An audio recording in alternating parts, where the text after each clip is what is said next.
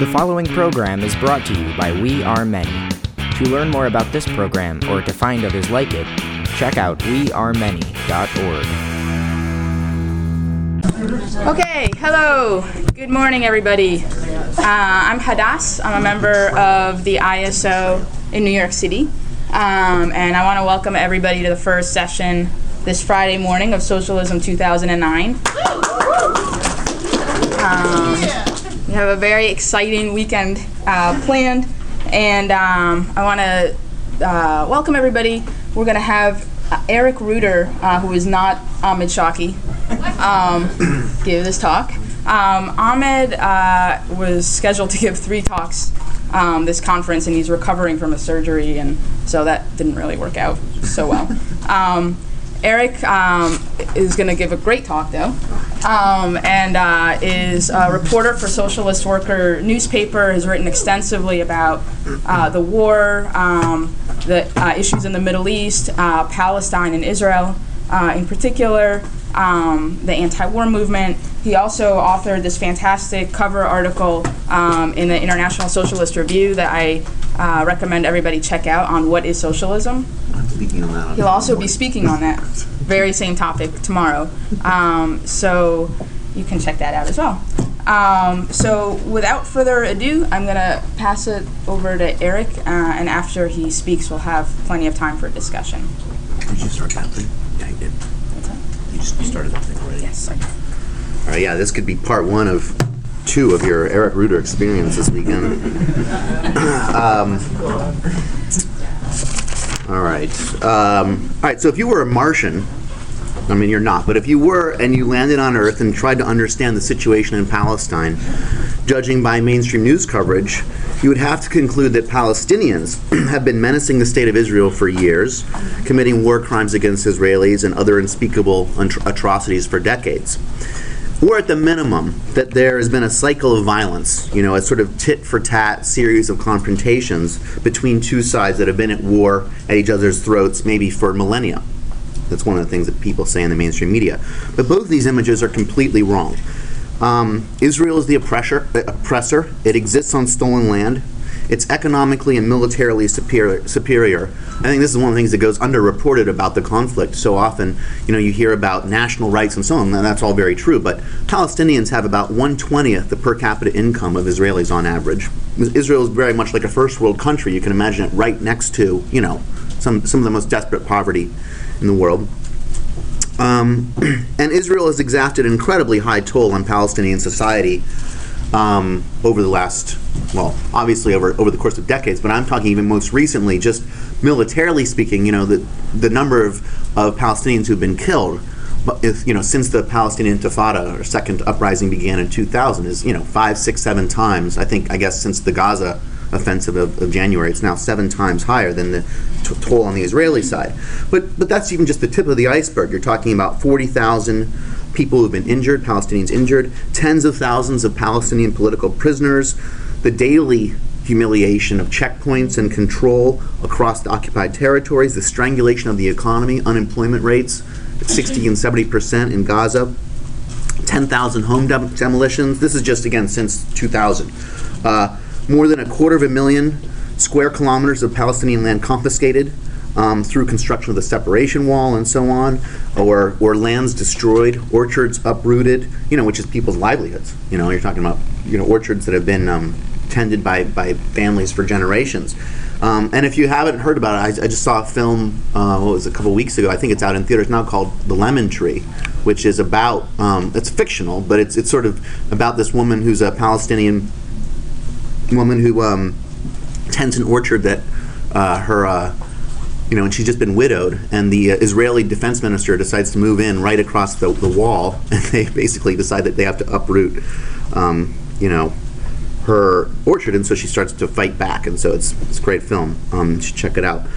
And so, that's the recent stuff. In terms of the roots of the conflict and this, again, trying to dispel if you're trying to convince a Martian, that the Palestinians aren't the menacers, those would be some of the things you might suggest to the visitor. But I think what's more is that Israel's founding in 1948 was was based on a premeditated plan to carry out ethnic cleansing on a mass scale. And in fact, in 1948, when the State of Israel was founded, this plan was already 50 years in the making. And the Zionist movement, which just to define it, is a movement for an exclusively Jewish state created through a mass immigration to some part of the world away from Gentile civilization. The Zionist movement was founded in the late 19th century, and in fact, just to kind of highlight the sort of arbitrariness at a certain level, Palestine was only one of several territories that the founder of Zionism, Theodor Herzl, and others at the time, had considered for colonization. There was Argentina, Uganda, Cyprus, and a number of other places that were discussed as possible locations for the Jewish state. But it was the religious faction within the Zionist movement that fought for the selection of Palestine as the aim of the operation. And Herzl, who could obviously see the power of such a religious symbol, agreed that this would be the perfect place to set up the ancient Jewish. It would be the place with the most emotional punch to settle on. Palestine as the sort of ancient homeland of the Jews. And so in 1948, when the plan was put into place, there was basically the use of massacres, rape, the destruction of homes and villages, just outright terror, to drive what ended up being about 750,000 Palestinians from their homes, places they had lived for generations. And this isn't just exaggeration, hyperbole, crazy sounding words. This is the same stuff that the Zionists themselves talked about. It's the same language even that they used when they talked about implementation of this plan. This is a quote from Plan Dalet, or which is for the letter D, which is their fourth plan that they kind of refined in the leading up to the War for Independence in 1948. Quote, "These operations can be carried out in the following manner, either by destroying villages, by setting fire to them, blowing them up, and planting mines in their debris, and especially those population centers which are difficult to control continuously, or by mounting combing and control operations according to the following guidelines: encirclement of the villages, conducting a search inside them. In case of resistance, the armed forces must be wiped out and the population expelled outside the borders of the state." One of the most well-known massacres, the name of a village you might recognize, was at Deir Yassin, where 254 men, women, and children were lined up against a wall, essentially, and shot. But if you pick up Ilan Papa's book, do we have that book here? The Ethnic Cleansing of Palestine. You can get it up in Haymarket, which is a really excellent history of this particular period.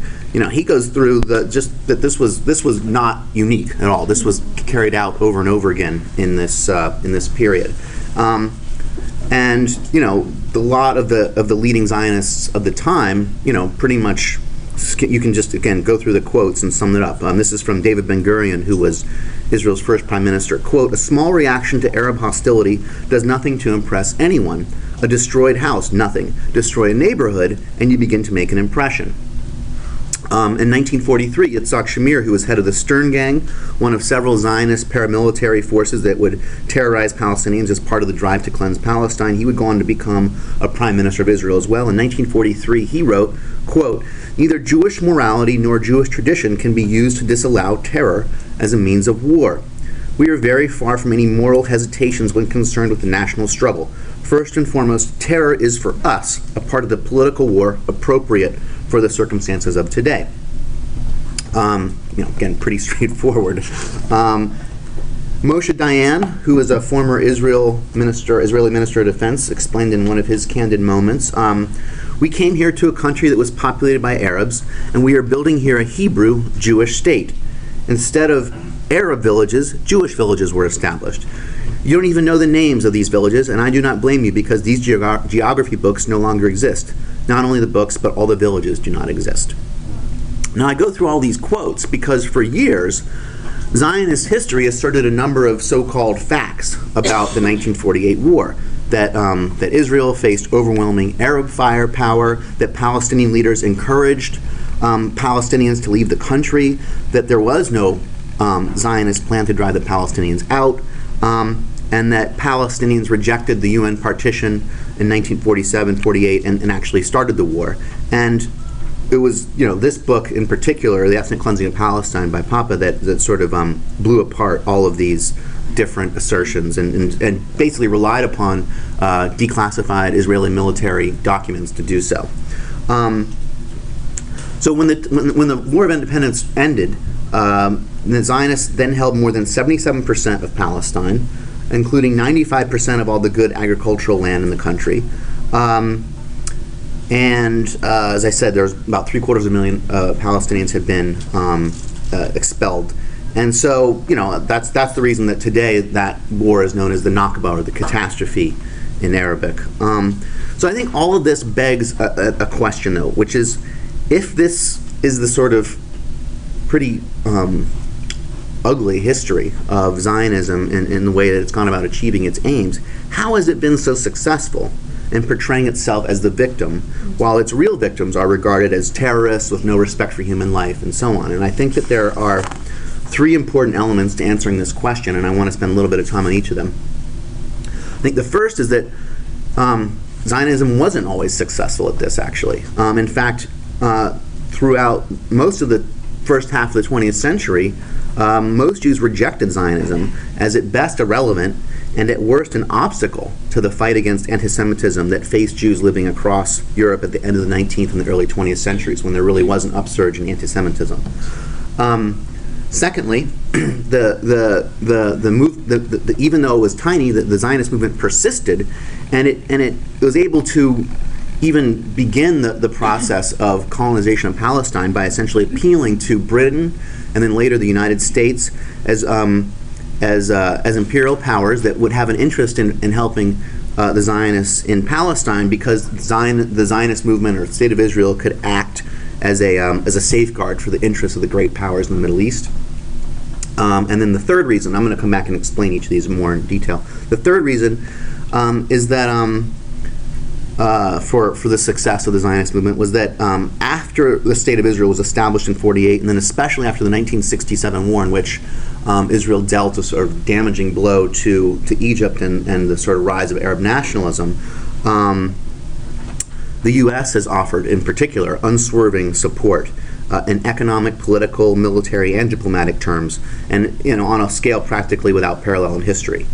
So I want to spend a little time on each of these. So the first thing about only a small number of Jews actually being drawn to Zionism until the mid-20th century.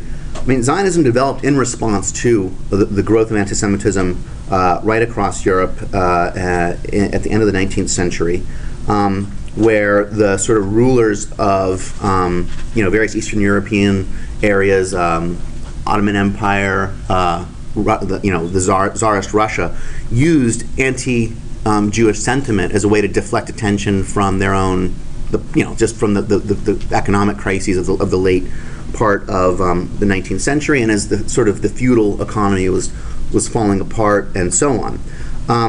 And so the Zionist approach to this, and the basic starting point of the whole kind of political philosophy of Zionism, was that anti-Semitism could never be defeated, and that Jews could never live safely with non-Jews, and therefore needed to separate and leave.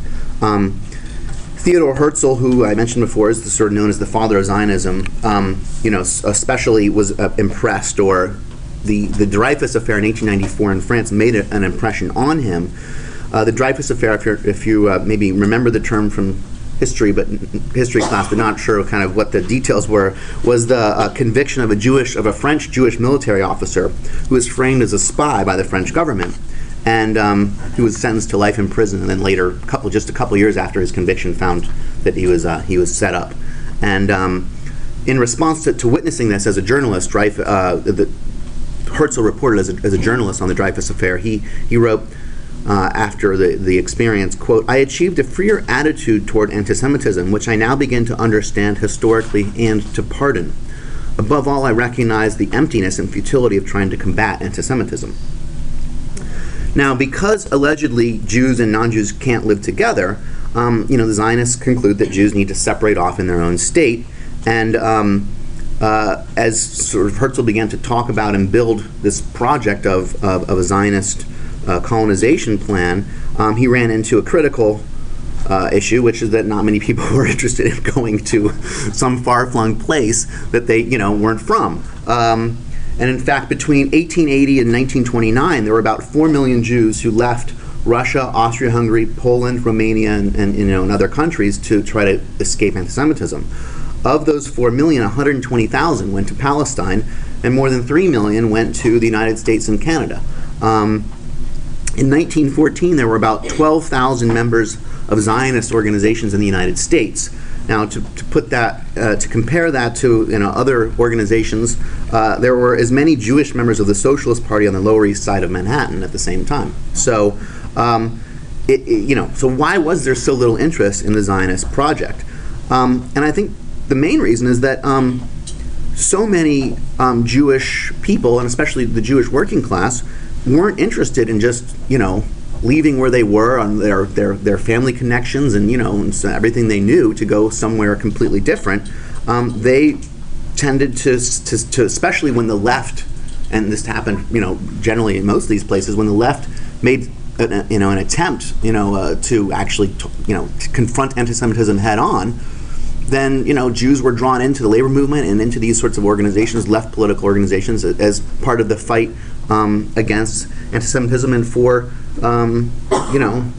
socialism, for radical ideas, and as we're all involved in. There's I wanted to use a quote here from this a member of the Russian Social Revolutionary Party, Chaim Zitslovsky, who recalled what Herzl told him soon after he met with Count von Pleva, who was the chief organizer of the pogroms and the anti-Semitic lynch mob type things in Russia. Herzl was meeting with Pleva to try to convince Russia, to convince the Ottoman Empire to give Palestine to the Zionists. And so Zitslovsky says, I've just come from Pleva. I have his positive binding promise that in 15 years, at the maximum, he will effectuate for us a charter for Palestine. But this is tied to one condition. The Jewish revolutionaries shall cease their struggle against the Russian government. And if in 15 years the time of the agreement, if in 15 years from the time of the agreement, Pleva does not effectuate the charter, they become free again to do what they consider necessary. So in other words, what he's saying is Jews should drop their struggle, and in exchange the Russians will help us get Palestine, and that's the deal in it. But if that doesn't happen in 15 years, then we can go back to trying to overthrow them. So here's what he says in response. This is Zitslovsky to Herzl. We Jewish revolutionaries, even the most national among us, are not Zionists and do not believe that Zionism is able to resolve our problem. To transfer the Jewish people from Russia to Eretz Israel is in our eyes a utopia, because a utopia because it's a utopia, we will not renounce the path upon which we have embarked, the path of revolutionary struggle against the Russian government, which should also lead to the freedom of the Jewish people. The situation of Zionism is already dubious enough by the very fact of its standing aloof from the revolution. Its situation in Jewish life would become impossible if it could be shown that it undertakes positive steps to damage the Jewish revolutionary struggle. And in fact, that's what they did. And I'll, in a moment, you'll see even more kind of outrageous examples of that. Now, I want to turn to the other thing about the other sort of major development that drove Jews to ultimately embrace, at least in larger numbers, because it's still to this day not a universal fact that Jews are Zionists or anything like that. We've got plenty of people in the audience here to make that case. But it was the Holocaust, because when the Holocaust happened, it actually either it seemed to confirm some of the arguments that the Zionists made, and when as you'll see in a moment, it was the willingness of the Zionists to use the tragedy of the Holocaust to further their colonial project, both at that time and then subsequently to this day, as a kind of form of political and emotional blackmail. I think that was critical in the founding of Israel. Now, from the Zionist attacks on their political opponents, you might think that the Zionists stood up to Hitler in the Holocaust, but the history of their inaction and their dealings with the Nazis actually makes a mockery of this, and it's pretty troubling when you read this stuff. It's absolutely horrible. And I'm going to go through some of the examples. mean, the Zionists were really betraying the European Jews that they claimed to be acting on behalf of. And here are some of those ways. First, they focused their financial resources on buying land in Palestine instead of trying to help Jews actually flee the Holocaust. This is Ben Gurion, 1943. The disaster facing European Jewry is not directly my business. They believed that the money should be spent buying land, and he says. He goes on to say, they will say that I'm anti-Semitic and that I don't want to save the exile, that I don't have a warm Jewish heart. Oh, this is a different guy. This is Yitzhak Grunbaum. This is at a 1943 Jewish Agency meeting. The Jewish Agency was sort of the precursor to the Israeli government. He says, they will say that I'm anti-Semitic. Let them say what they want. I will not demand that the Jewish Agency allocate a sum of 300,000 or 100,000 pounds sterling to help European Jewry. And I think that whoever demands such things is performing an anti-Zionist act. Another example that just shocked people when they learned about it, and this was some years after the events that are described, a man named Rudolf Kastner, who was a top official in the Israeli Labor Party, and who was the person in charge of the Rescue Committee in Hungary during the war, he actively collaborated with the Nazis. Kastner negotiated with Adolf Eichmann, who was the architect of the Holocaust, to get an approval for a quote, VIP train of 1,600 Hungarian Jews to leave Hungary safely. Now, Kastner personally selected the passengers for the train, which included several hundred people from his hometown and a bunch of members of his family, and he worked with an SS officer named Kurt Becher to make the financial arrangements. In exchange for the safe passage of the train, Kastner agreed not to warn the Jews of Hungary, whose rescue he was responsible for, about Hitler's plans for extermination and not to take any action to protect them. In fact, he did even worse than that. He helped deceive the Hungarian Jews by saying that they were just going to be relocated. The trains that were there to take them away were just moving them. And in fact, after the war, Kastner testified at the Nuremberg trials on Becher's behalf, which meant that Becher actually went free. Who was the one, Becher, who oversaw the murder of 500,000 Hungarian Jews. The quotes go on and on, but I'll give you one more from Ben Gurion, who I think this sort of says it all. He says, if I knew that it would be possible to save all the children in Germany by bringing them over to England and only half of them to Israel, then I would opt for the second alternative. For we must weigh not only the life of these children, but also the history of the people of Israel.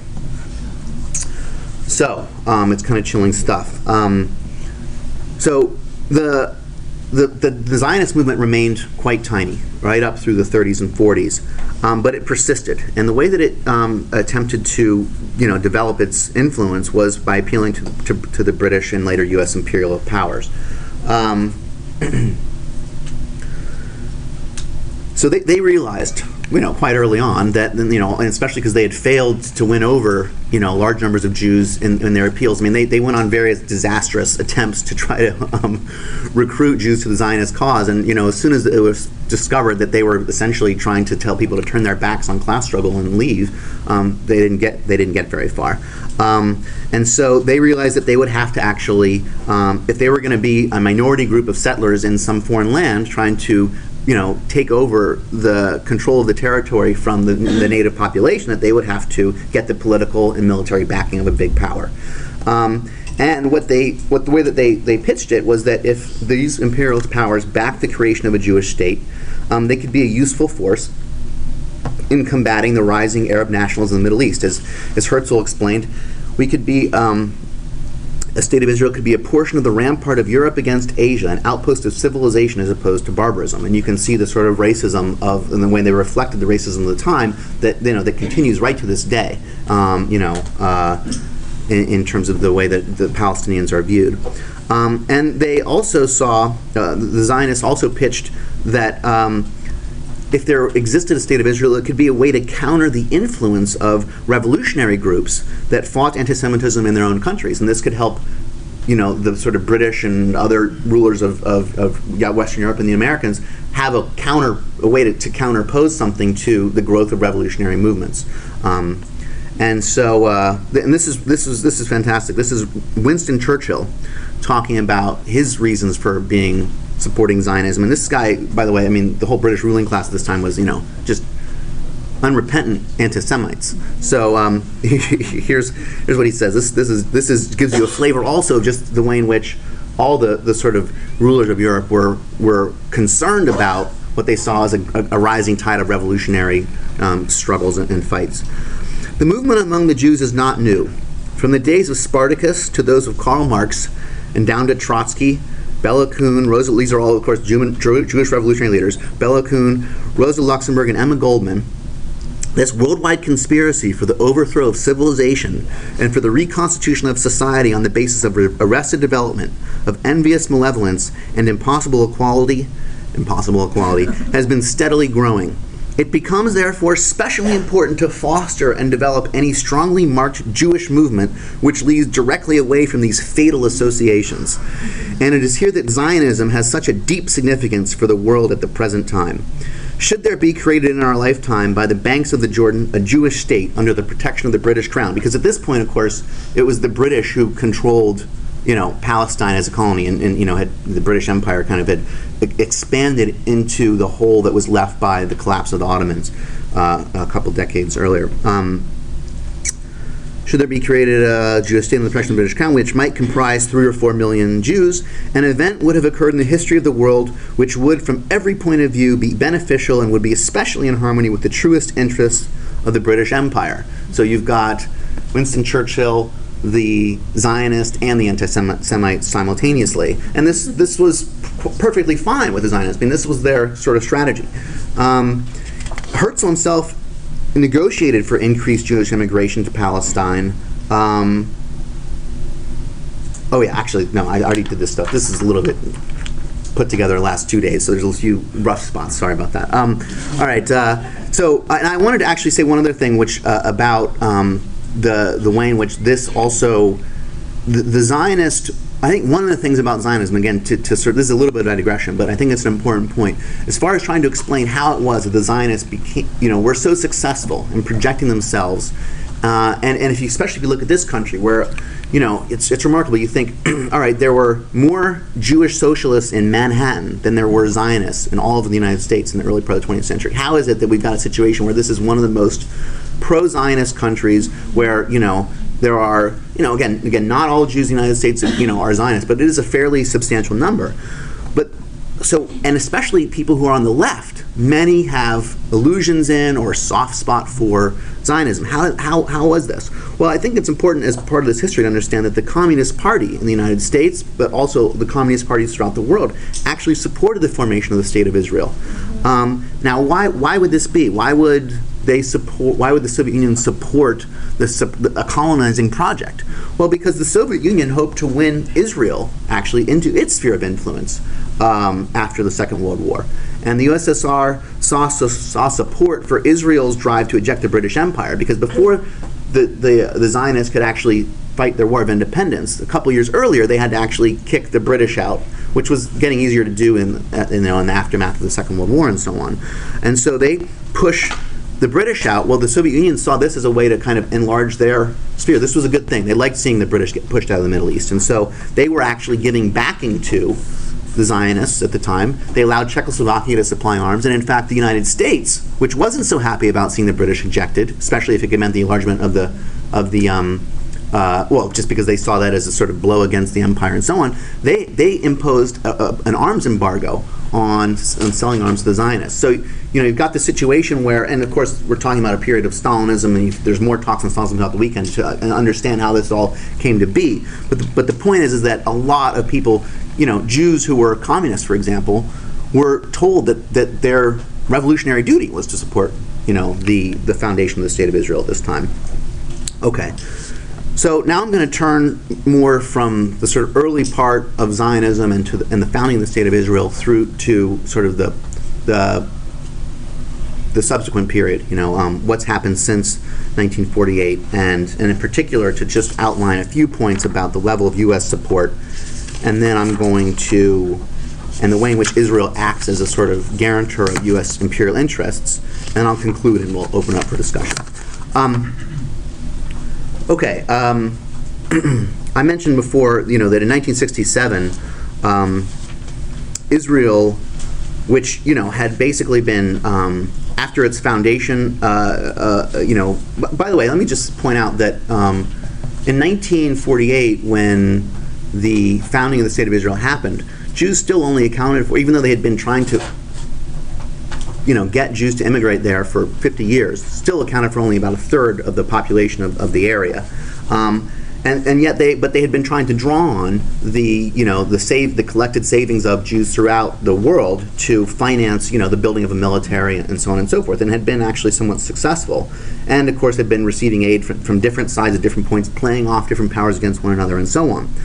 Now, so by 1967, they had already begun to be quite a formidable force, and they really proved this dramatically in the 1967 war. And that was the war in which they came to occupy the West Bank and Gaza, which they hold to this day, the Golan Heights, and the Sinai Peninsula. And it was after 1967 that the U.S. really turned towards supporting Israel. I mean, it had been, giving some, small amounts of aid, but it went from dramatically overnight after 1967 to about $500 million a year in 1967 dollars. As soon as Israel showed that it was a military, force to be reckoned with. So since 1949, the United States has given more than $100 billion worth of aid to Israel, which dwarfs any other recipient of U.S. aid. And in fact, for decades, Israel has been the top recipient of U.S. foreign aid.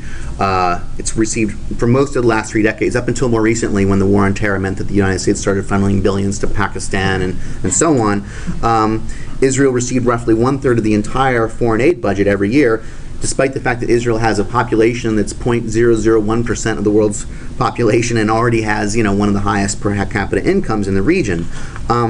Now, today, Israel receives about $3 billion a year as a lump sum, of which 75% is required to be spent on U.S. weapons systems. And so then there's usually, more aid in the form of grants and loans and so on. And this is really a sort of all part of the building up of Israel as I mentioned before, as a guarantor of U.S. interests. This is the way Israel's Haaretz newspaper put it in an editorial in 1951. People may have heard this quote before. Israel has been given a role not unlike that of a watchdog. One need not fear that it will exercise an aggressive policy towards the Arab states if this will contradict the interests of the USA and Britain. But should the West prefer, for one reason or another, to close its eyes, one can rely on Israel to punish severely those of the neighboring states whose lack of manners toward the West has exceeded the proper limits. And so, that really has been the role that Israel has played to this day. And in fact, Alexander Haig, the former Secretary of Defense, is that right? Secretary of State, thank you, described Israel as our largest and only unsinkable aircraft carrier in the world. You get the idea of how they see the importance of Israel and the role that it can play. And I think the other thing that's important to say about this is that there's a reason why Israel is so critical, because it acts as an extremely stable regime in the region. As opposed to the various reactionary Arab and Arab states and Arab capitalist states, because in those countries, in the Arab states, only a thin number, kind of the upper crust supports U.S. imperialism or is willing to deal with it.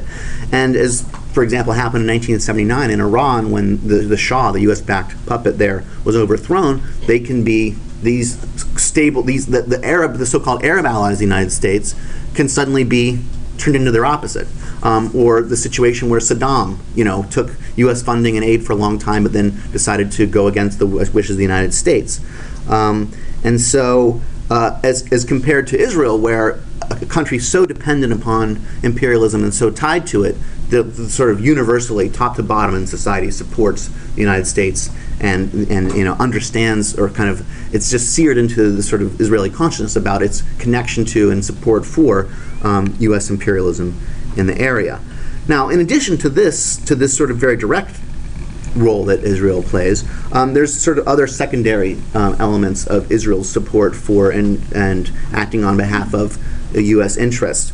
For example, there's the outsourcing that the United States does to Israel for arming various paramilitary, right-wing, different kinds of groups, death squads, and so on around the world that the U.S. can't support directly because it's either against U.S. law, although of course that's never really stopped them, but or it's just too politically, costly to carry out such things. So you're talking about Israel supplying arms or training to the Suharto dictatorship in the 70s during its war against the East Timorese, or the Nicaraguan Contras during the 80s, or Chile's Pinochet dictatorship, or military dictatorships in Brazil or Argentina or El Salvador, Guatemala. The list goes on. And then there's, as a Middle East commentator Stephen Zunas put it, the way in which Israel has helped directly and indirectly in the U.S. military occupation of Iraq. And he ticks off some of the things: helping to train U.S. special forces in aggressive counterinsurgency techniques, sending urban warfare specialists to Fort Bragg to instruct assassination squads targeting suspected Iraqi guerrilla leaders. The U.S. civil administration in Iraq was modeled after Israel's civil administration in the occupied Arab territories, for the running of post-war Iraq. Israelis have helped arm and train pro-American Kurdish militias and have assisted U.S. officials in interrogation centers for suspected insurgents. Wouldn't want to see those. Israeli advisors have shared helpful tips on erecting and operating roadblocks and checkpoints, have provided training in mine clearing and wall breaching methods. I mean, you get the idea.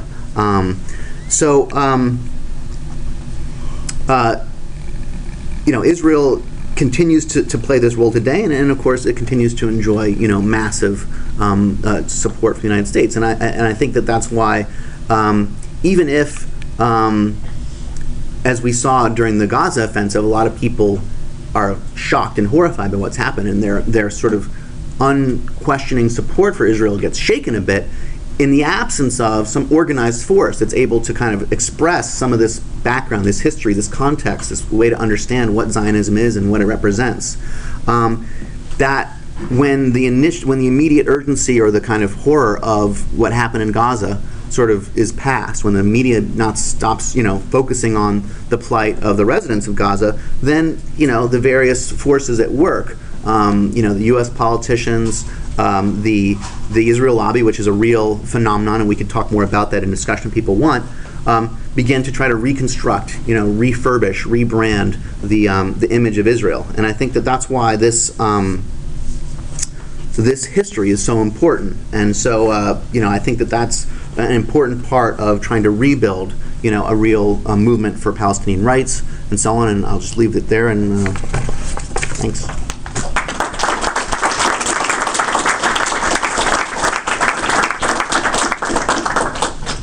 Okay, thank you, Eric. That was great. I am going to help facilitate this discussion by keeping a speakers list. And the way it's going to work is if people just want to raise their hands, I'll keep a list. And I don't know most people here, so I may call on you by an item of clothing that you're wearing or something like that. Eric may or may not come in throughout the discussion if he wants to address specific questions.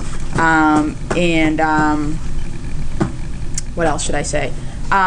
There's a bunch of people here, and we have somewhat limited amount of time. So if you're getting close to 3 minutes or so, I'm just going to tap so that to begin to wrap up your thoughts. I think that's it for now. So I'll take a list of hands. Any questions? Any thoughts? Eric laid out a pretty sweeping history, a lot of which is not known and a lot of which is controversial. So if people have any questions, disagreements, hesitations, all of that is more than welcome, and especially good to get out towards the beginning of the discussion so we can get a full discussion going. Okay, and also if people could introduce themselves when they speak, so because not everyone knows each other, that would be great. Go ahead. Thanks. Pamela from Houston. I was just wondering if somebody could speak a little bit about religion in all of this and how the Jewish faith and Christian faith plays into this. Okay, great question. More questions, thoughts, and also if people want to address the question of religion, that would be great. I have the gentleman in the back, followed by, was that a hand? No? Okay. The gentleman in the back, followed by you. Okay. Hey, I'm Charlie from Chicago. I'm a little interested in, Eric, you touched on this in your talk, but kind of the legacy of left-wing, the myth of left-wing Zionism, because that's used as a leverage among liberal and left-leaning American Jews. Israel sometimes is thought of as a socialist society because of the history of the Kibbutzim and everything. And I was wondering if you could just elaborate on that a little bit. Okay, great. I'm also going to suggest, not to put anyone on the spot, but if you do want to stand when you speak, it might help other people see you and hear you. Okay, so the woman towards the back will be followed by the gentleman in the front. That's you. Oh, that's me? Yeah. All right, well, I'm Sherry from DC, and I used to work at the Holocaust Museum, and I did like tour guiding and research there. So you guys all know about the whole incident that happened there. And I've been able to talk to people about things like that. I went to a paper sale like last week and talked to them about the whole incident and things like that. And I think when it comes to like aspects of like that, that's like true racism, that's true anti-Semitism. This guy goes in and like shoots a guy for like absolutely no reason, and then you never know what he would have further done to other people that were going there to learn about Jewish history. And my main question is, how do you, like, where do you exactly start with preventing like anti-Semitism and getting people more motivated into reading about the history of Zionism and aspects that they're presenting? And then how do you get people to like not believe that, you know, left-wing groups like ours are like anti-Zionist or something like that? And also, I don't know if that came out right. And what do you, what exactly is the Obama administration saying about Israel and the problems within the Gaza? Because I haven't really been able to keep up with things like that. I've been focusing more on gay marriage and the things that are going on in Iran. So that would be another good thing to know about, like where to start to like show, you know, not all socialists are like that, like, you know, like Jews or bad or anything like that. That's not what we're in support of. We're in like for the right and defense of people to live safely and freely where they want, you know, and not have to worry about walls and barriers and unemployment and stuff like that, and can live a safe life and drink clean water when you want to and go to school and not have to worry about being attacked and things like that. Okay. I have Roberto, followed by Annie. My name is Roberto. I want to ask you, you said that the Israeli population, the Jewish Israeli population, mostly support from top and above the Zionism. What should be our policy for these people, to the workers in Israel, what we should say to them, and all related to that question? Okay. So we have a lot of questions on the floor, which is really great. I encourage more. And also if people want to take stabs at, you know, at any of these questions, that would be great. If any point you want to come back, that would be great as well. I have Annie, followed by the gentleman in the back. And the people who just raised their hands, just keep them up for 1 second so I can... Okay. Which gentleman in the back? You in the with the square plaid thing. I just arrived on a bus from New York City, so you have to excuse me. Okay. I'm Annie. I'm from Chicago. I wanted to talk about what Sherry raised about Zionism and anti-Semitism. I think we have to start with being totally clear that we are, as socialists, there's a complete difference between Zionism and anti-Semitism. We are absolutely opposed to Zionism. We don't believe that there should be a state of Israel for one ethnic group to have rights over another, but there should be an exclusive ethnic state. but we are absolutely dead opposed to anti-Semitism as well, which is not, as Eric laid out in the history, is not true of Zionists. Zionists accept the existence and the reality of anti-Semitism as being a permanent feature of society, and that's why you have to go and have a state. And they're willing to collaborate historically with anti-Semitic forces. And every time there is an incident like what happened, the horrible thing that happened last week at the Holocaust Museum, they use that to say, see, that's why we need Israel. And I think we have a completely different approach, which is, first of all, it's not anti-Semitic to be anti-Zionist. It's anti-racist to be anti-Zionist. Second of all, we, in a time of economic crisis like we're in now, we know that there are going to be people who start to say, well, the Jews control the media, look at the Jews in the Treasury Department, blah, blah, blah, and that kind of thing we have to say, we have to argue against that and say that's you let capitalism off the hook, that kind of argument, to say that it's the Jews that are, whatever, the Trilateral Commission and all that stuff is to let capitalism off the hook, and that's ultimately means that you can't fight that kind of racism, means you can't fight back against the real source of your oppression because you think it's a bunch of Jewish bankers and not the real source of what's going on.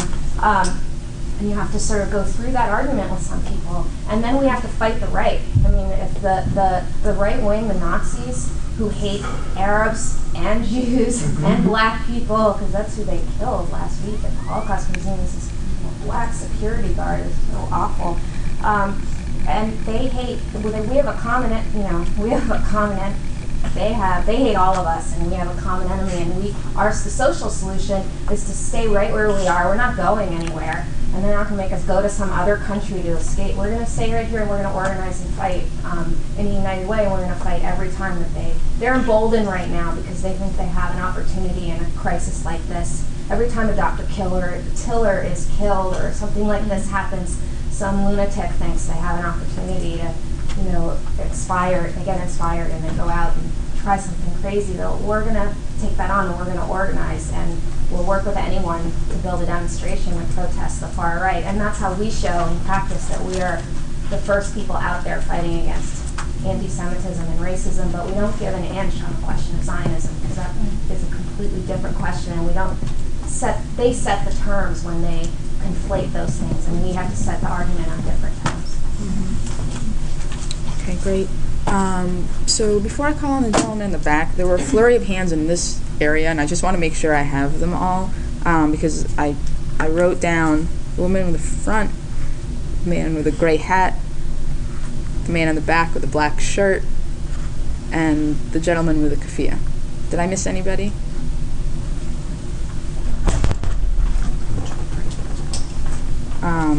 Okay, so go ahead in the back. John Riddell from Toronto. If Eric's Martian went to Canada, wonder why is the Canadian government spending so much time attacking the opponents of Zionism? This is new, just last year or two. Particularly insisting that anyone who puts in place the question of Israel, the question of the status of Israel, is anti-Semitic.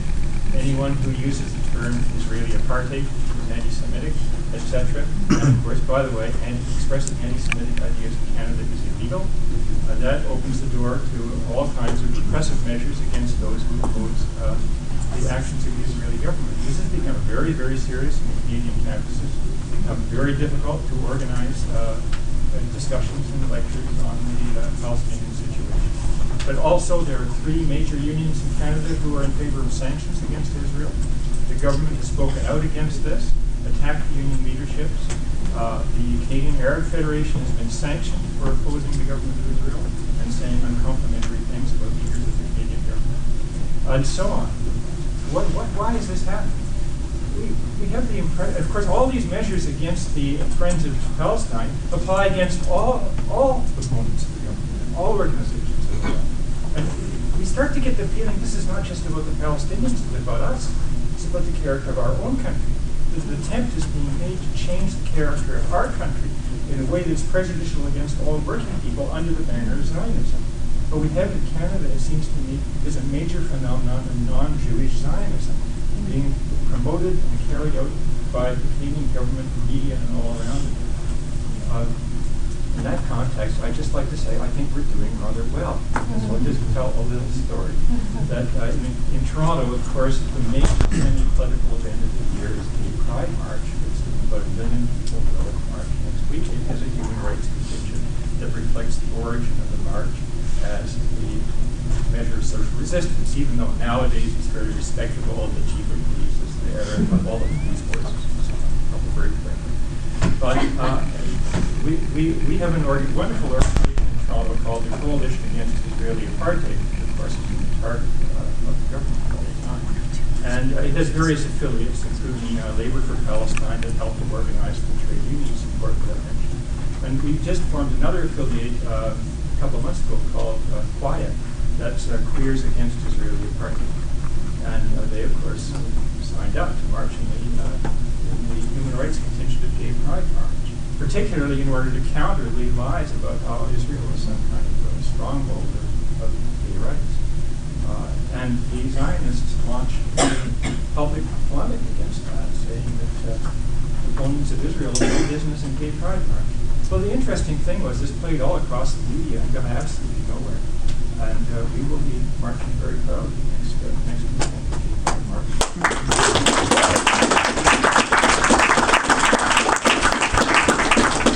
Okay, I have the woman in the blue followed by the gentleman in the gray hat, and then I'm going to throw it to Eric for a couple of comments as well.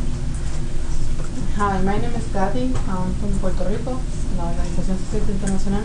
And I want to ask, where do you think the struggle is headed to?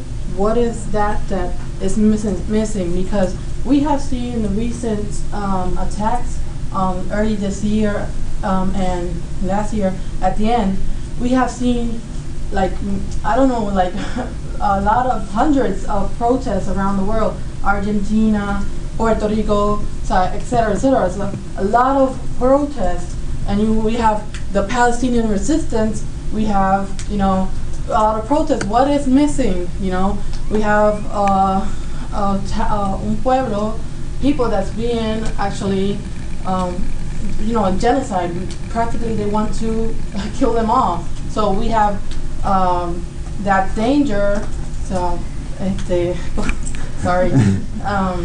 That danger right there, and we need, to do something about it. Like I feel like really like now. So basically, what I have seen is that we have the resistance and also there's a problem there, because we also, when we think in Palestine, we only think in Gaza, but there's a lot of other asentamientos Palestino, which is where practically separate, where that's basically a real barrera, a real barrier. Yeah. So we have that in Palestine, and then around the world we have a lot of people that are consciente, but we haven't been able to stop this, and that's what I'm like. What's missing, and where should we go headed to? The other thing I want to speak about is that what's going on in Palestine is not different of what's going on the rest of the Middle East in regards to what are the interests of the bourgeoisie in North America, the bourgeoisie in England and other parts. What are their interests there? So basically, it's part of the same thing. And the other thing I want to speak about really fast is about the history. Usually when we speak about Palestine, people say we have to go back, million years, miles de años, thousands of years ago, to understand what's going on. That's not true. That's not true. And when we speak about religion, they always speak about returning to the land, but that's not in literal. No, it's not literal. It's not literally. It's more spiritual. It's something really spiritual. So I guess that's real confusing. That's nothing. Thank you.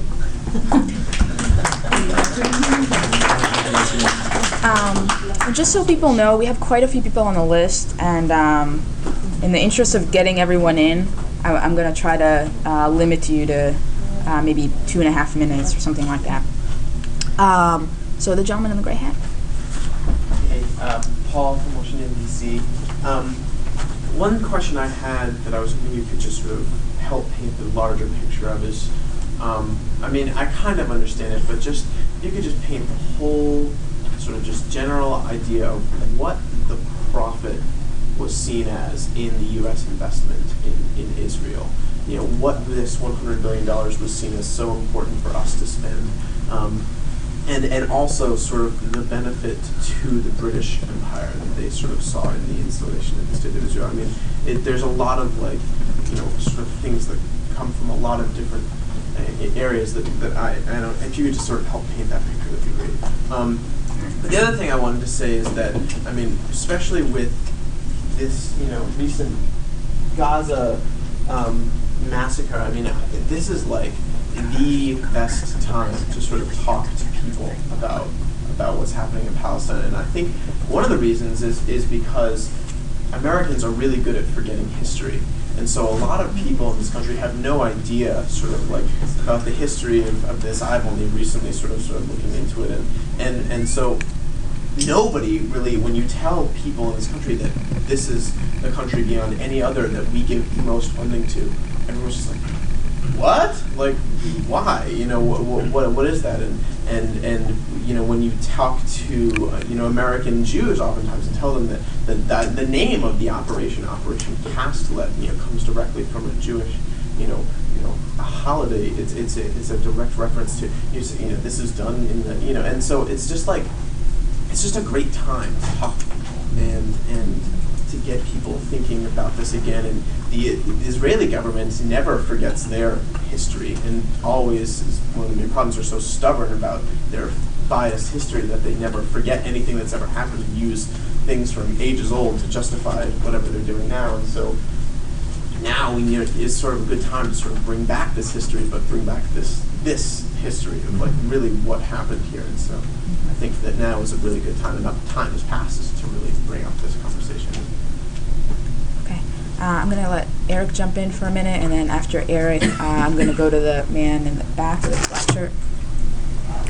Yeah, I think what Kathy said about religion, to answer your question about the role of religion, is important because, I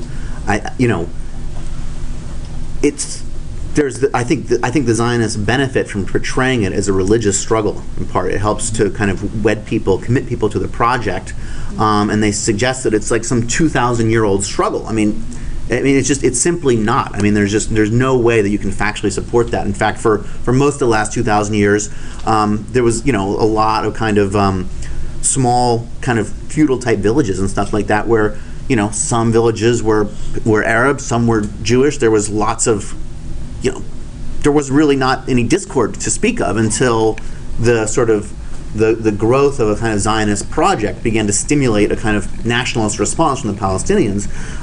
But of course, religion serves as a useful cloak for, you know, all sorts of political projects and aims, and that's really what I think is, you know, has gone on there. I mean, you could talk more about, I mean, obviously there's the sort of the more out there fundamentalist Christians in the United States who see the return of the Jews to the State of Israel as part of the return of Christ to earth, or there's some sort of complicated, you know, sort of doctrine, you know, scriptural, you know, argument for why they want to see the, you know, because this will hasten the coming of rapture, yeah, et cetera, et cetera. So I don't, you know, I'm not really so I don't follow the sort of Christian fundamentalist logic too carefully. So anyway, forgive my vagueness on that.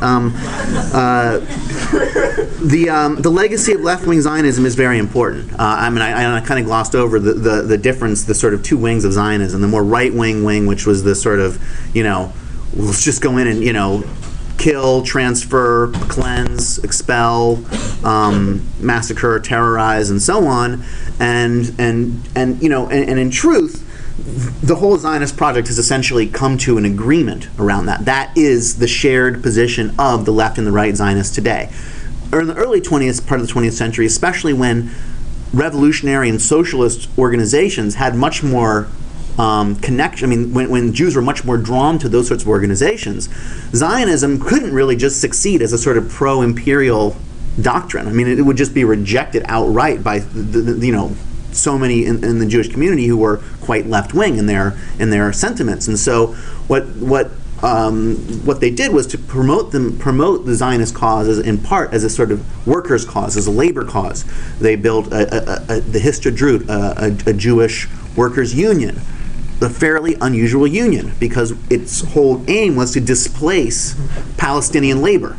They then helped to ensure the sort of the slogan of was it Jewish land, Jewish labor, Jewish produce.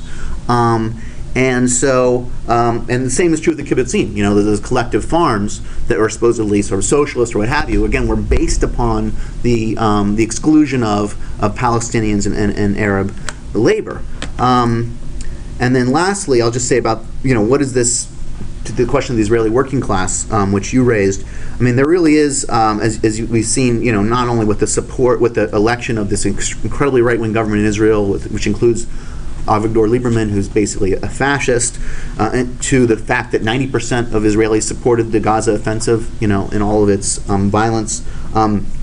There really is a top-to-bottom support for the imperial project. And the truth is that Israel, which is built as a state of the Jews of the world, where any Jew anywhere in the world can come and get citizenship there, many have come from, Eastern Europe, Russia, and other parts of the world, and those more recent immigrants actually are both the ones who also experience discrimination, because it is such a sort of race-conscious, racialized society. There's a lot of discrimination against recent immigrants, but because, like many immigrant populations, they especially want to prove their worth, their commitment to the Zionist cause, they're the most right-wing, politically speaking, in terms of, and consistently so, part of the population. And so I think that as far as a policy towards the Israeli working class, we have to basically acknowledge that it's really not a sort of a practical to try to appeal to the Israeli working class as a significant supporter of the struggle for Palestinian rights, which is not to say that we should forever and for always write them off. There needs to be, attempts to analyze and reanalyze the changes in the economy and so on, and to make political appeals as possible. But I think in the kind of short to medium to maybe even long run, there seems like a fairly faint glimmer that there could be real sort of inroads made for these sorts of political positions. And I'll end there. There's a few other things I wanted to say about the struggle, the movement, and stuff like that people asked, but I'll come back to that. Okay, great. So I have the gentleman in the back, followed by the gentleman with the keffiyeh. My name is Naveed. I'm from D.C. There's just a couple of things. I'm going to try to keep this as short as possible. I'm glad you mentioned the support among immigrants in Israel for the far right. Actually, Meir Kahana's base of support was Yemenite Jews, Moroccan Jews. They flocked to him in ways that, for whatever reason, Ashkenazi Jews didn't. But the other thing I wanted to talk about was sort of touches on the religious question, the turn of the right wing in the U.S. from, in the 1950s and 60s, an anti-Semitic and anti-Zionist perspective to one that is philo-Semitic and pro-Zionist, but only in the way that Israel is seen as like a hammer against the swarthy, barbarous hordes who are swarming the gates, that sort of thing. I mean, it really is that kind of rhetoric that you read on blogs and in their magazines. And the only other thing was when we talked about what is the cause of the massive support for the Zionist project in the U.S., one of the things that needs to be addressed is the question of the media. Jon Stewart was the only major media, and even though he's a bourgeois liberal, he was one of the few who actually, in a very sarcastic way, took down the rhetoric and the line that was being spouted everywhere. Everyone else was saying just the most vile, horrific stuff you can imagine, and it was just like the singularity of the message was just overwhelming. I mean, thank God that we have other outlets now, because it was just the same thing being said in every single outlet: MSNBC, CNN, Fox, Washington Post, New York Times. It was just absolutely amazing to me. I mean, the Post printed an editorial by Jimmy Carter that pretty much contradicted everything else that they had written. He said, why is this apartheid? And he listed, what it was. So, anyway, I'd just like to throw that out there. Okay, great. I have the gentleman with the keffiyeh, will be followed by Kareem. My name is Ibi Keller. I'm from Washington, D.C. I've been in bid support of Palestine and just returned 2 weeks ago from a delegation to the Gaza Strip. I'll basically just address some of the questions that were asked from perspective on the ground there. First off, a lady who I don't see asked about, well, someone talked about the Holocaust, and she went on about it a bit. And I just have basically one statement to make about everything that was said about the Holocaust. As grandson of a survivor whose family was wiped out, I can still honestly say that the Holocaust is a goddamn industry. And it just, a lot of ways, funds, whether financially or emotionally, Zionism. As far as religion goes, there was something asked about what is the whole dynamic of religion. Between Christianity and Judaism on the ground, and Islam there too. Christianity is just extremely marginalized. The Bob Pope was there just the other month. I was in bid support. Everyone was so glad he was crossing the wall coming by a refugee camp. Nobody gave a shit about him because he couldn't really do that much. And, oh well, Christianity is kind of just there. Judaism, sorry to be painfully honest. Judaism is on the ground. It's a tool. It is, most of Israel is a secular society. If you go to Tel Aviv, you'd be hard pressed to find too many religious folks. But if you go to a settlement, you will find them in abundance because it's a gathering spot, if you will. And it's really easy to wave those handguns in the name of Hashem, apparently.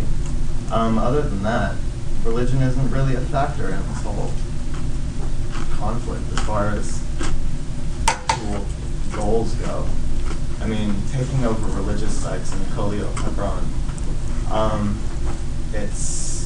it's nice to think for settlers that they're actually going after religious sites, trying to reclaim old cities, but nobody really cares about them either. At least it's not politically. Zionism itself wouldn't. I had a question that made me raise my hand, because you said, I was taking notes. Okay. Israel's establishment in 48 was based on a premeditated plan for ethnic cleansing. So there's a premeditated plan. I want to know what the end game is, or what. I don't think you have it written down in your notes, but I'd like to know your thoughts. Anyone's thoughts? Because, I mean, it's a travesty what's happening, but Let's start to wrap up. okay, cool. How long? Yeah, just curious what the end game is. You asked where the struggle's headed, and on the ground over there, it's headed into a line of tear gas canisters, rubber bullets, bombs, artillery shelling. You said there's so many protests worldwide, but quote unquote, what is missing? I just wrote in my notes, action. In the Gaza Strip specifically, like, people can pledge billions of dollars, and that can't buy a damn thing because there's nothing there to buy. Can't buy reconstruction, can't buy food, there's no food. If there's no water in the West Bank like there is in many parts right now, you can have money, you still can't take a shower because there's no water to buy. It needs action. Sorry, I'm gonna need to. That's fine. Thank you. Sorry about that. I actually have a pretty long list, and at this point, I don't think we'll be able to get to everybody, so I apologize in advance. And I am going to try to be a little bit more strict with a time limit, so I'm going to tap when you have like 30 more seconds left to go. So start to wrap up your thought, and then when I say wrap up, then it'd be good to just wrap up. Okay, so I said you were up next, followed by the gentleman in the white behind you. I'm Kareem from Boston, and I don't know what the end game is. It's looking really scary. Alon Pappa was actually this historian who Eric talked about. Actually spoke in Boston recently. He said that we can expect a lot more Gaza-style massacres, as well as repression of Palestinians within the borders of Israel, to the extent that it has borders.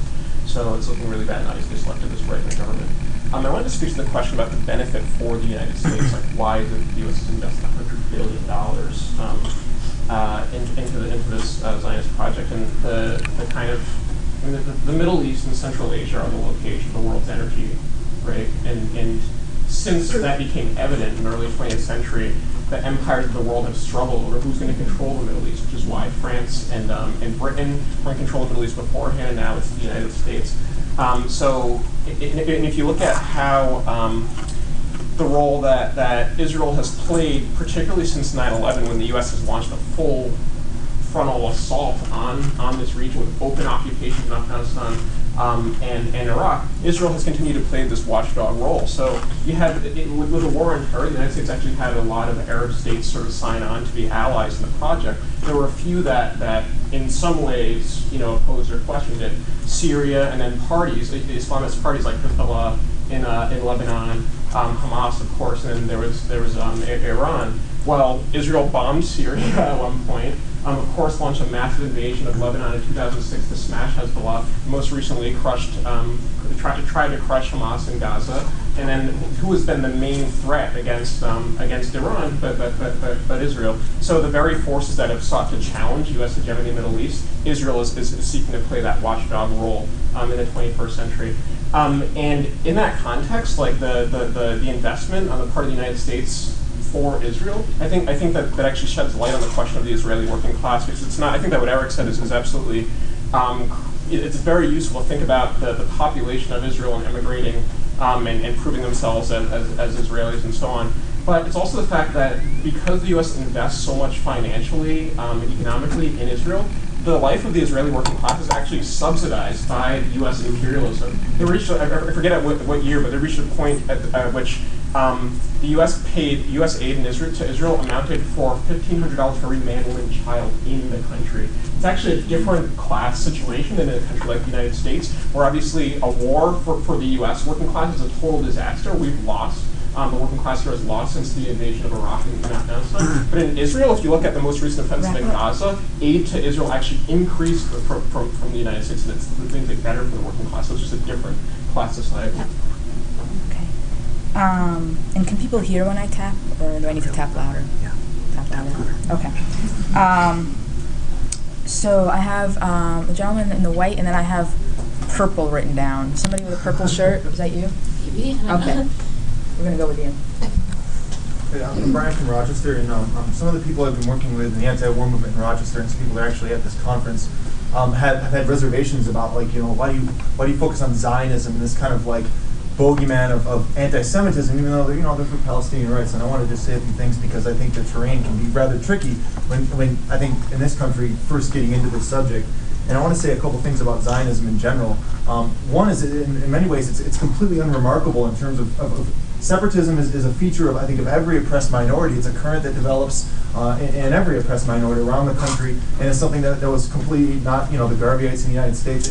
This happens a lot, and so in that ways, it's very unremarkable in its response to oppression. But secondly, it's very special, I think, for some obvious reasons. One is the population it's talking about, except for the Holocaust, one of the worst massacres of a population that's ever occurred. But even more importantly now is it's become the linchpin of world imperialism. It's like the source of the most instability, like, worldwide. And I think that's why the left does focus on it. And I think we have to cut against this idea that we need to downplay the word Zionism. We can't play into conspiracy theories. It's worth focusing on because it is such an important thing. And this brings up the whole topic of this talk, Zionism, false messiah.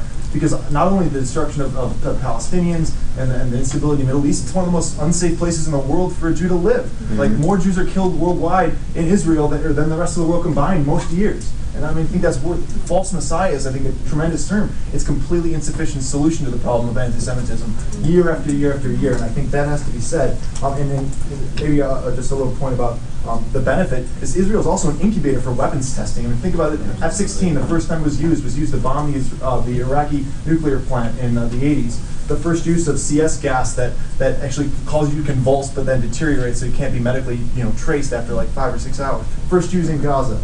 This idea of this weapon, this flechettes weapon that explodes, that I just killed a reporter about a year ago, that these little tiny things like fly through your body and you really hard to see in x-rays. I mean, so there's a weapons testing aspect, and I think the example of socialists in this country during the Holocaust actually fighting for the refugees to be let into the U.S. or the United States government, and that's an example of how socialists fight anti-Semitism against people that are standing against us, usually in power.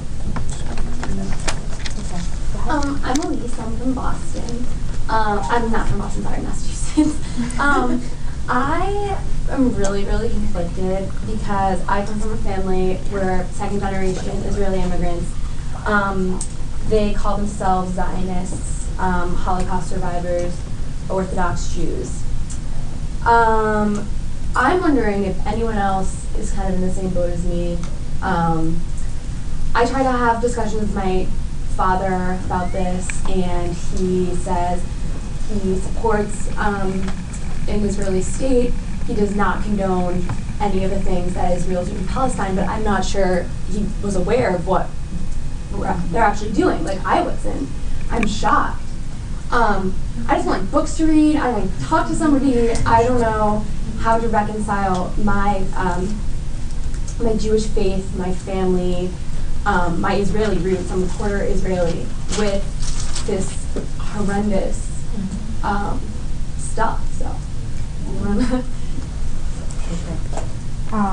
we just have like at the end of discussion, so I'm gonna use my power as chair and call myself for a couple minutes, and then I'm gonna throw it back to Eric.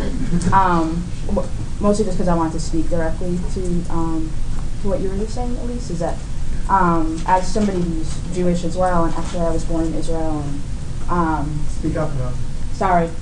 I said, as somebody who's Jewish, and actually my family, I was born in Israel, and most of my family is still in Israel. And I actually was at one of these conferences quite a number of years ago where I came to a talk like this and had my mind blown. And I think that the main thing that I would say is really that this history is a history that goes untold. That's especially the case in the Israeli history books and in the U.S. history books, because the U.S. is like the main backer of Israel. And so it's not surprising that for a lot of us, this is new information, it's horrifying.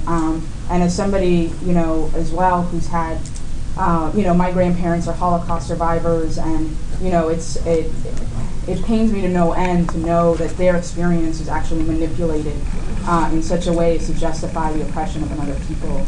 And I would be happy to talk to you afterwards as well. And I guess I would just say that, to go back to the history, to go back to, just what side of history, do we want to be on, the side of the oppressed or the side of the oppressor?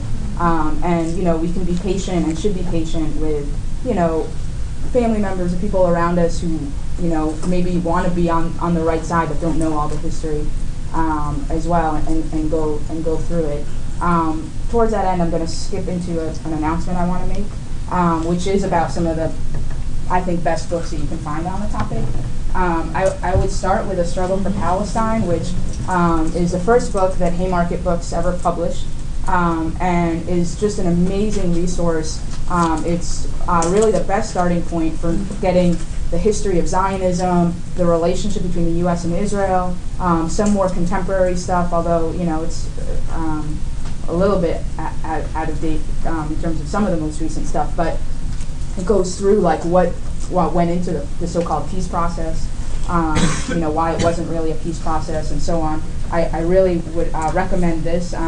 You can pick up these books either here or at the Haymarket Room. A few people mentioned this book, which is probably the single best history that you can get of the founding of the State of Israel. It was written by an Israeli historian who has since, basically exiled for writing this. And he only uses primary sources from the Israeli, military archival sources and so on. It's a fantastic book, although heartbreaking. What's it called? Oh, I'm sorry. The Ethnic Cleansing of Palestine. This great book, you should really check it out. It's called The Ethnic Cleansing of Palestine by Ilan Pape. And just a few other books. Beyond Chutzpah is about actually the way that the sort of misconception that anti-Semitism is the same thing as anti-Zionism. It's a very meticulous research on the human rights abuses. Between the Lines is a fantastic book that was written by an Israeli and a Palestinian socialist, edited by the two of them, and has a wealth of really good essays that are much more contemporary about what's happening right now. If I am not for myself, this is written as a memoir of an anti-Zionist Jew. He's a fantastic writer, Mike Marcuse. That's right. Marcuse. Marcuse. Thank God I said that wrong.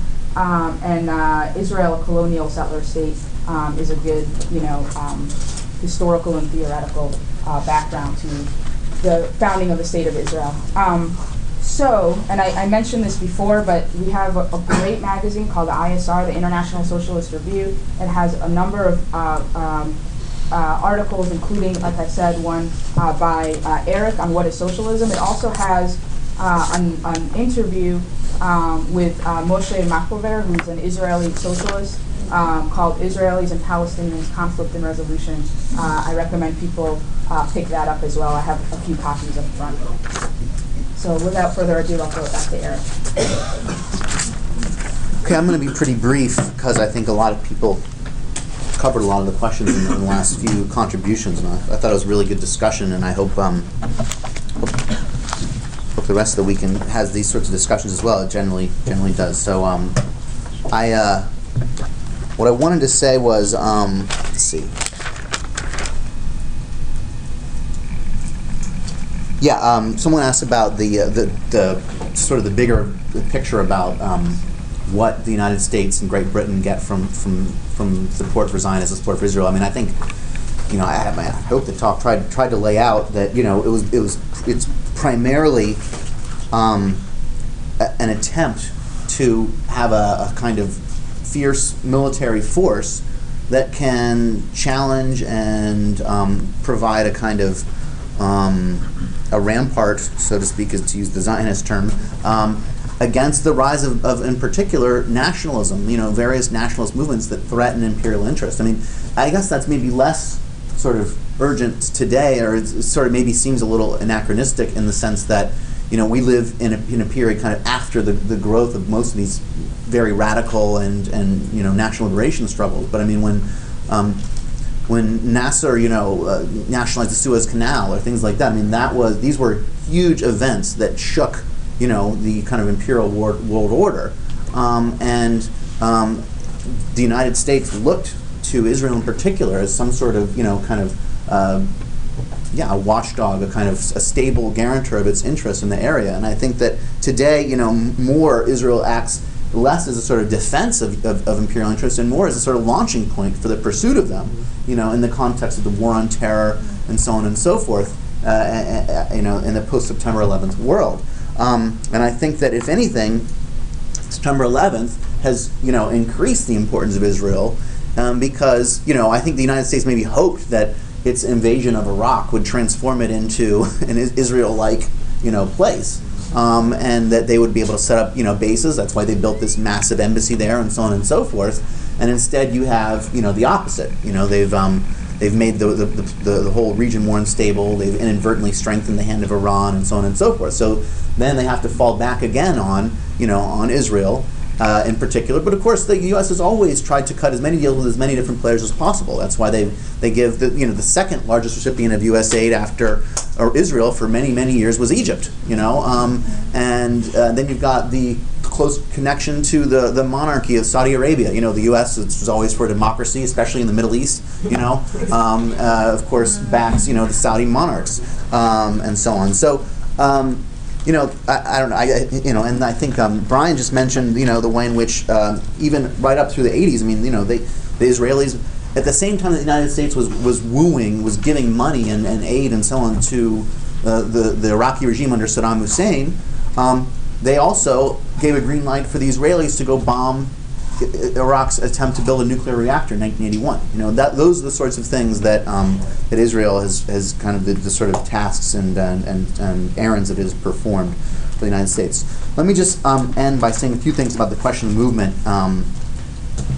And one other thing, actually, if you're interested, and there's a whole bunch of articles. If you go to the homepage of the International Socialist Review, isreview.org, down the right-hand side, there's a collection of a lot of the writings on the Middle East, both the stuff about Iraq and war on terror and things like that, but a lot about Israel, Zionism, and so on. And if you go through those, there's, well footnoted, you can find, a tremendous number of references that I think you'll find really useful for answers to some of the questions that you're asking. I think that the question of building and rebuilding a struggle for Palestinian rights is, obviously going to be the subject and the attention of for a lot of people in the United States and around the world. Now, we've gone through a period where the anti-war movement has gone through a hole in the ground, and so this is all starting at a fairly kind of low level, especially in the United States. But I think that it's important to recognize that that in many parts of the world, there's actually some significant things that are going on. I just want to mention a couple. In, when was it, June? What happened to my sheets of paper now? Sorry. June 12th, the Belgian-French financial group Dexia just announced that it's no longer going to finance Israeli settlements in the occupied Palestinian territories through its Israeli branch.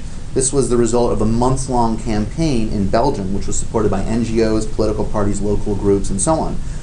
This is like, you're talking about cutting off the extension of credit in the order of, hundreds of millions of dollars to the financing of Israeli settlements. Likewise, a transportation company called Veolia was basically forced to withdraw its role in a $1 billion tram construction project, which was determined by a French court to be violating, rules about, international law in terms of aiding a country to make permanent its occupation of to basically annex land through its building of infrastructure and so on. So there are, and again, this was the result of a campaign. So I think that this is, these are some of the things that are going on internationally. Obviously, we're here in the belly of the beast, and our job is to, make the biggest ulcer we can. And that has to, basically is going to, take long and patient work. One of the things that people can and should do is, I think it's tonight at 7:30.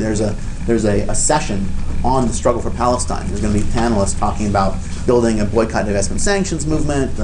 One of the people who's coordinating the Viva Palestina convoy to Gaza in July 4th. Actually, I'm going to be on that. There's a few other ISO members going. If you have any interest, come and talk to me if you're interested in going, and have access to $2,000.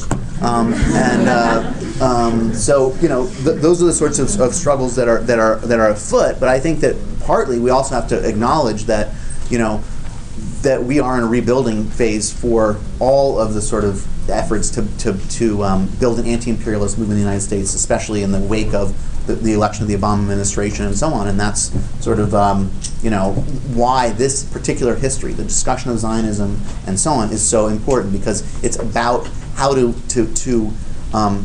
give a harder political foundation for such a struggle in the United States, in the belly of the beast. And I think that it's kind of our obligation really to go and learn this history and to help others learn it as well, and to make sure that we feel completely confident in saying, yes, we're anti-Zionists, but we're also, and importantly so, the most consistent fighters against anti-Semitism. And that is really, the legacy of and the meaning of this history, that it's not only possible, it's essential if you want to be someone who stands for justice and for equality and for liberation, to both oppose Zionism and oppose anti-Semitism anywhere it shows itself. Thanks.